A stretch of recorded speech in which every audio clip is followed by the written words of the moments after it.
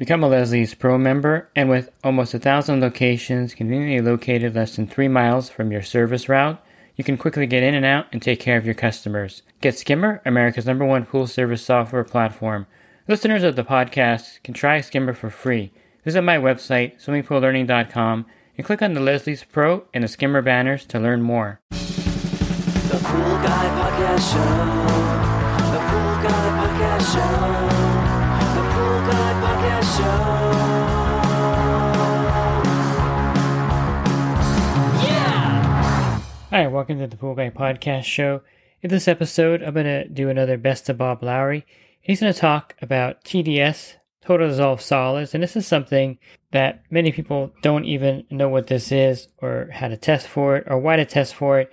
So Total Dissolved Solids is something that Bob Lowry is going to discuss here in detail.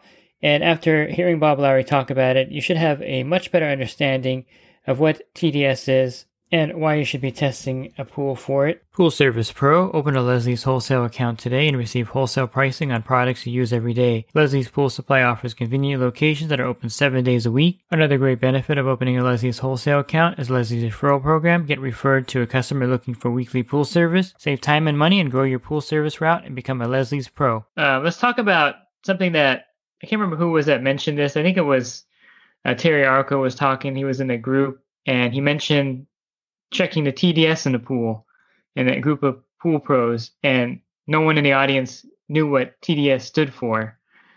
And I think even today, when you say, what's your TDS level? A lot of pool guys have scratched their head saying, I don't even know what that is. Why has it become such a foreign thing to test for? I know that you have to have a digital meter, number one, which is something a lot of people don't carry with them. Why has it become one of those testing industry that's kind of ignored and for the most part? I've been asking people to check for TDS since 1977. It is just an instrument. It's electronic, so there's no reagent. It does not need to really be calibrated. It's just an instrument. It's a tool that you should have. It is important to know TDS when you are calculating the saturation index. And you need to put the salt level or the TDS level in there to get a correct saturation index level. And a change of 2,000 or 3,000 in TDS can have a significant change to the saturation index. I think it is important. But just to understand about TDS, years ago, before electronics got so easy to make, we used to have to do what was called a total dissolved residue. And what that was you actually took a volume of water that was measured very carefully to a volume or to a weight, and then evaporated the water away from it. And the residue that was left, you weighed it. And that's what was called total dissolved residue. Then they did the same test with pool water and called it total dissolved solids. But nobody wanted to do that kind of a test, because you had to literally evaporate the water and see what was left behind. And you had to have a scale that could measure in, hundreds or thousands of a milligram, so, or you'd have to, evaporate a significant amount of water to get a measurable amount of residue. So they found out that they could do, for the most part, a conductivity test. And what the meter is actually measuring is conductivity. And then they convert conductivity into parts per million with an algorithm. And it is an approximation of the total dissolved solids. But there are things that you can add to the water that make a solid but don't ionize. And in that case, it doesn't increase the TDS with your meter, but if you did an evaporation test, it would increase the solids. Electronic test is an indication of what the TDS really is, but it stands for total dissolved solids, or just total dissolved stuff that's in the water. And it's things that are dissolved. It's not things that you can see. Those are suspended particles.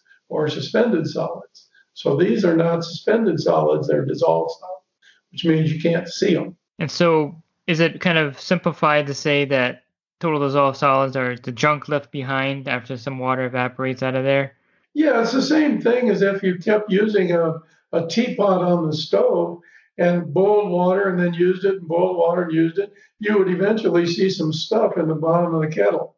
Hmm. That's dissolved solid. And so what does that consist of basically? In layman's Well, for term, the the most part, basic. the biggest constituent is probably chloride because all chlorine that you add to the pool becomes chloride. The other big thing that's in there is sodium because, as you have guessed, many chemicals that you add to the pool start with the word sodium. And the sodium just comes apart as an ion and it's in the water and it's ionized and it's part of TDS. So when you add sodium chloride, you get TDS. When you add sodium bicarbonate, you get sodium. When you add soda ash, which is sodium carbonate, you get sodium. So every time you add something, you get sodium. When you add chlorine, you add sodium hypochlorite, so you get sodium and chloride. Everything you add to the pool eventually becomes a dissolved solid. Eventually. You mentioned the sodium. So that's one element is the salt. And so with a saltwater pool, your TDS level is going to be pretty high because of all the salt that's in there for the generator to operate. You're going to need 3,000 to 3,400 parts per million of salt for the generator. And then your starting water, your source water, has 300 to 500 parts per million of TDS in it. And then the chemicals that you add to maintain the conditions in the pool, those can add up to a maximum of 1,500. So if you have a saltwater pool, it's possible that you could have 5,000 to 6,000 parts per million of TDS if you include the salt. And that's a lot. 1% is 10,000 parts per million. So when you think about 5,000 parts per million, it's a half of 1%. So when you get that high, you're bordering on what's called a solution and not just water anymore. With the saltwater generator working, that's not a problem. But I've had in my route people that just turn off their generator because they're not working. They don't want to replace the cell. And with a TDS level of 5,000 or 6,000 in there without the generator working, that becomes a pretty big problem in maintaining the pool and the chemistry. It does because it changes the saturation index. But understand, for you guys that are doing the saturation index and stuff, understand this about the saturation index. When we say that the water is corrosive or scale forming, we mean that it will form scale on anything. But when we use the word corrosive, it means it's corrosive to the plaster. It does not mean that it is equipment corrosion. And equipment corrosion is a whole different thing. It's water velocity, it's the amount of stuff that's dissolved in there, it's the ionization constant of the water, and that's what corrosion of metal is. And the saturation index does not predict corrosion of metal. And you've got a lot of salt in there, and the salt can get corrosive, period. And especially around the pool. And particularly if a guy's not going to use his chlorine generator, you should get rid of a lot of that salt that's in there because all the salt that splashes out of the pool, when that water evaporates, it still leaves behind the salt. Then instead of 5,000 parts per million of salt, now it's 100% salt because the water's gone. And it's just like you went outside and poured some Morton salt all over your furniture and your deck, and that stuff is corrosive. I got to tell you that I was testing a solar surface skimmer for a company, and they made these motors, and these motors were not rated for, I guess when they tested it, they didn't realize that Americans use saltwater generators in their pools. And after about 2 months, the motors totally corroded from being in my pool. And then I sent the manufacturer a picture of it, and I said, "Hey, these motors aren't going to work here in America." And so they beefed them up. They're much better now. And when I take my robotic pool cleaner out of my pool, I notice that when I leave it on a deck to dry, it has all these white splotches on it from the salt in my Right. pool. And so that's what you're talking about. You can see the corrosion right away in certain situations like those aspects. So I So you think, see that there's the point exactly is that you noticed that that motor corroded, but I would bet that your pool had a good saturation index. So the saturation index said everything was okay, but that motor corroded. And that's what I'm trying to talk about is that the saturation index is not an indication of corrosivity for metal. and so for a non-salt pool, what would be the maximum TDS you can get to before you have to drain it? Because I know that a lot of people have problems, like the pool's not holding chlorine or it's getting weird, having weird problems. In the classes I used to teach before we started the PCTI, I used to tell people that the TDS is kind of a catch all for the things that we don't test for. And so it's all the stuff that we don't really check for. So when it gets high, you can have water that begins to taste a little brackish or salty. You can have clear water, but it has a color to it. And it's due to TDS. And it can be very difficult to get rid of those kinds of things. They can be even color bodies.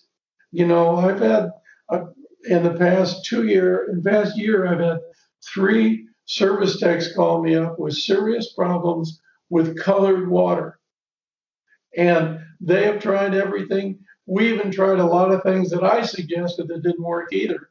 Found out that they are color bodies, and getting rid of color bodies isn't just a matter of throwing in some chlorine. Not all color bodies can be bleached. And so getting rid of them, they are much smaller than the filter can remove, and chlorine's not powerful enough to destroy them. And so we've had to go to ozonation and other methods of getting those colored bodies out of the water. One of the big things that we did do that worked a lot was we used one of these little solar powered surface skimmers.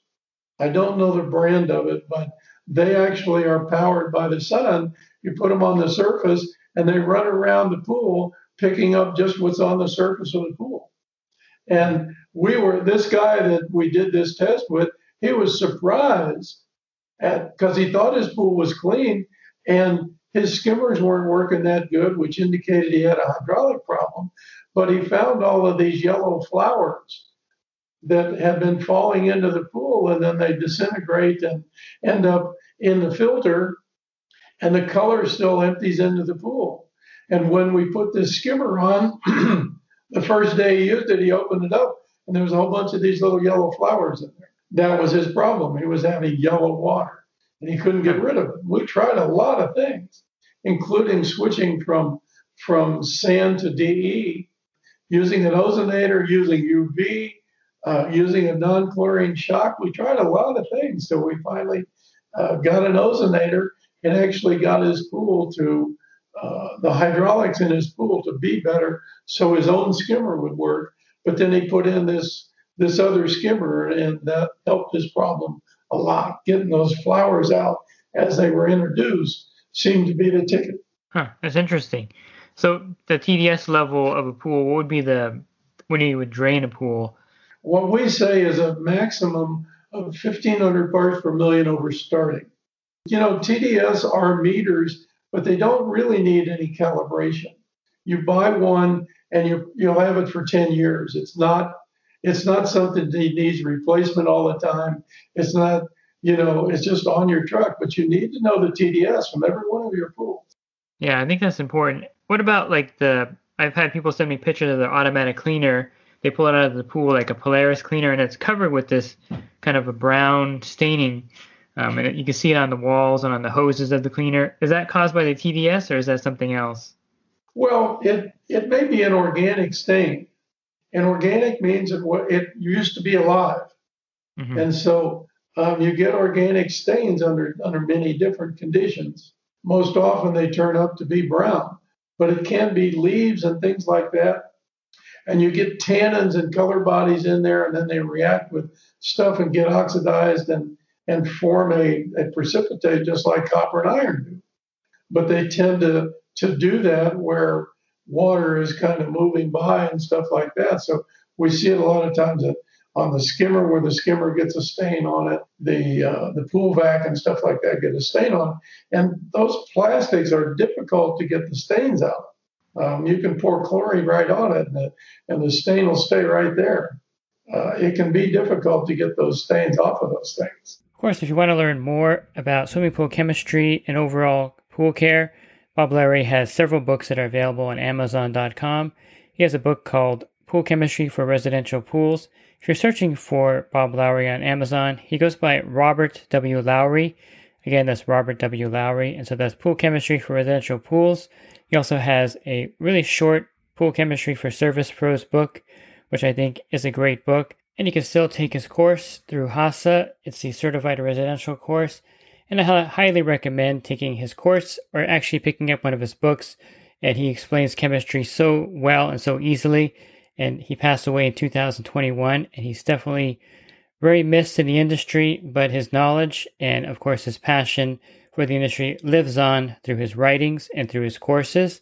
If you're looking for other podcasts by Bob Lowry, you can go to my website, swimmingpoollearning.com, and on the banner, click on the podcast icon, and there'll be a drop-down menu of other podcasts that I recorded with Bob Lowry. All you have to do is type in the search box, Bob, and these podcasts will appear there for you. And if you're interested in the coaching program that I offer, you can learn more at poolguycoaching.com. Thanks for listening to this podcast. Have a great rest of your week, and God bless. The Pool Guy Podcast Show. The Pool Guy Podcast Show. The Pool Guy Podcast Show. Yeah! Real quick, if you're not using pool service software, try Skimmer free for 30 days at getskimmer.com/poolguy. Again, that's getskimmer.com/poolguy. Skimmer, everything you need to run your pool service business all in one app.